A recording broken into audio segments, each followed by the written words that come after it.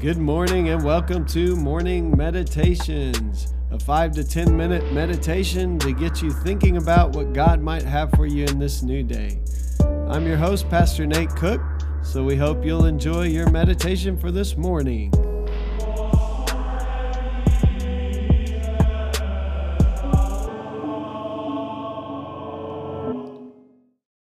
Hey, this is Pastor Nate, and this is your morning meditation for Sunday, March the 29th, 2020.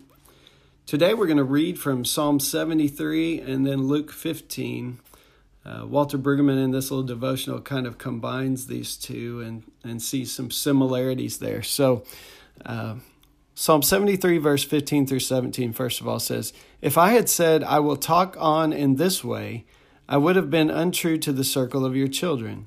But when I thought how to understand this, it seemed to me a wearisome task. Until I went up into the sanctuary of God, then I perceived their end." That's Psalm 73, verse 15 through 17.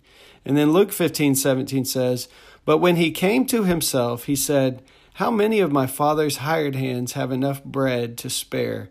But here I am, dying of hunger."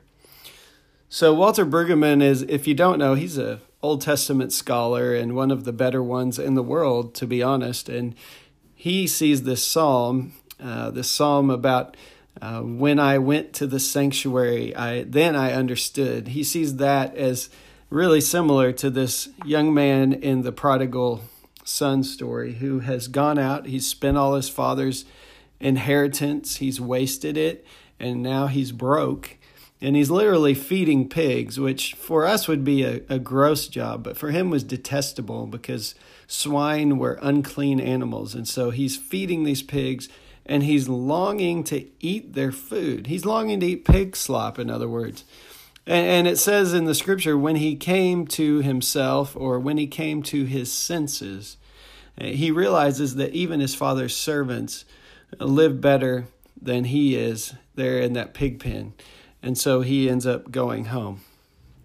Walter Brueggemann says that this kind of turn is really similar to this picture that we see in Psalm 73, where this psalmist is saying, when I thought about, I'll talk about all this stuff, I have all these things I know to be true. Then I found out that I didn't really know very much, basically, but and as I began to try to understand things, it became this kind of wearisome task. And then it says, but I went up to the sanctuary of God, and then I perceived their end. So in other words, true understanding came when he went to worship God, when he sought the Lord's presence. And so here's Walter Brueggemann's take on the prodigal son kind of having this eye-opening moment like the psalmist. But of course, the son does not just come to himself. He comes to himself, his true identity. He comes to himself as a beloved son of the Father. He, in fact, comes to his until to recognize that his father was the only one he wanted to be with. It did not matter anymore to this son that his older brother got the farm as his portion, because the father is the son's portion and the only thing he wants in heaven or on earth.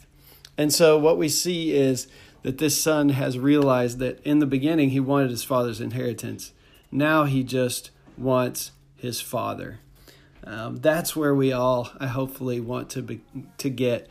As I've been kind of reflecting this week in quarantine, if you will, one of the things just keeps coming to mind is when I have nothing, then I have everything.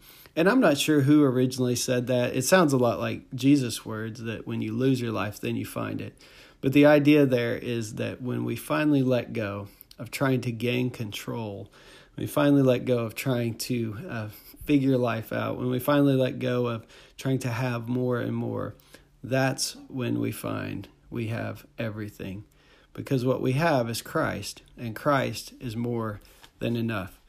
And so Brueggemann ends his little devotion saying, "Indeed, Jesus' engagement in ministry is, among other things, that we should be weaned from the seductions of commodity," or in other words, having things, "for the gift of communion," in other words, being in relationship with God, a presence that leaves us in joy and well-being.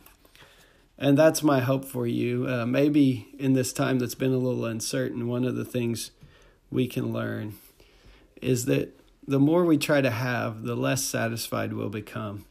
But when we finally realize that all of our hope and all of our life will come to us as we seek the presence of God, that we'll have everything we need when we have God, then we will finally have everything. So when we have nothing, we have everything. The prayer for today is, bring us to our senses, O God. Turn our hearts away from the path of death and toward life, toward you, our true home, that we may ever live with joy in your presence as your people in this world. Amen. Hey, that's just a thought for this morning, and I hope you have a great day.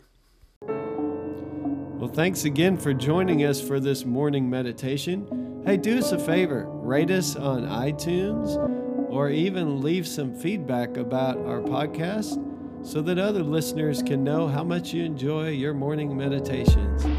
Hey, have a great day.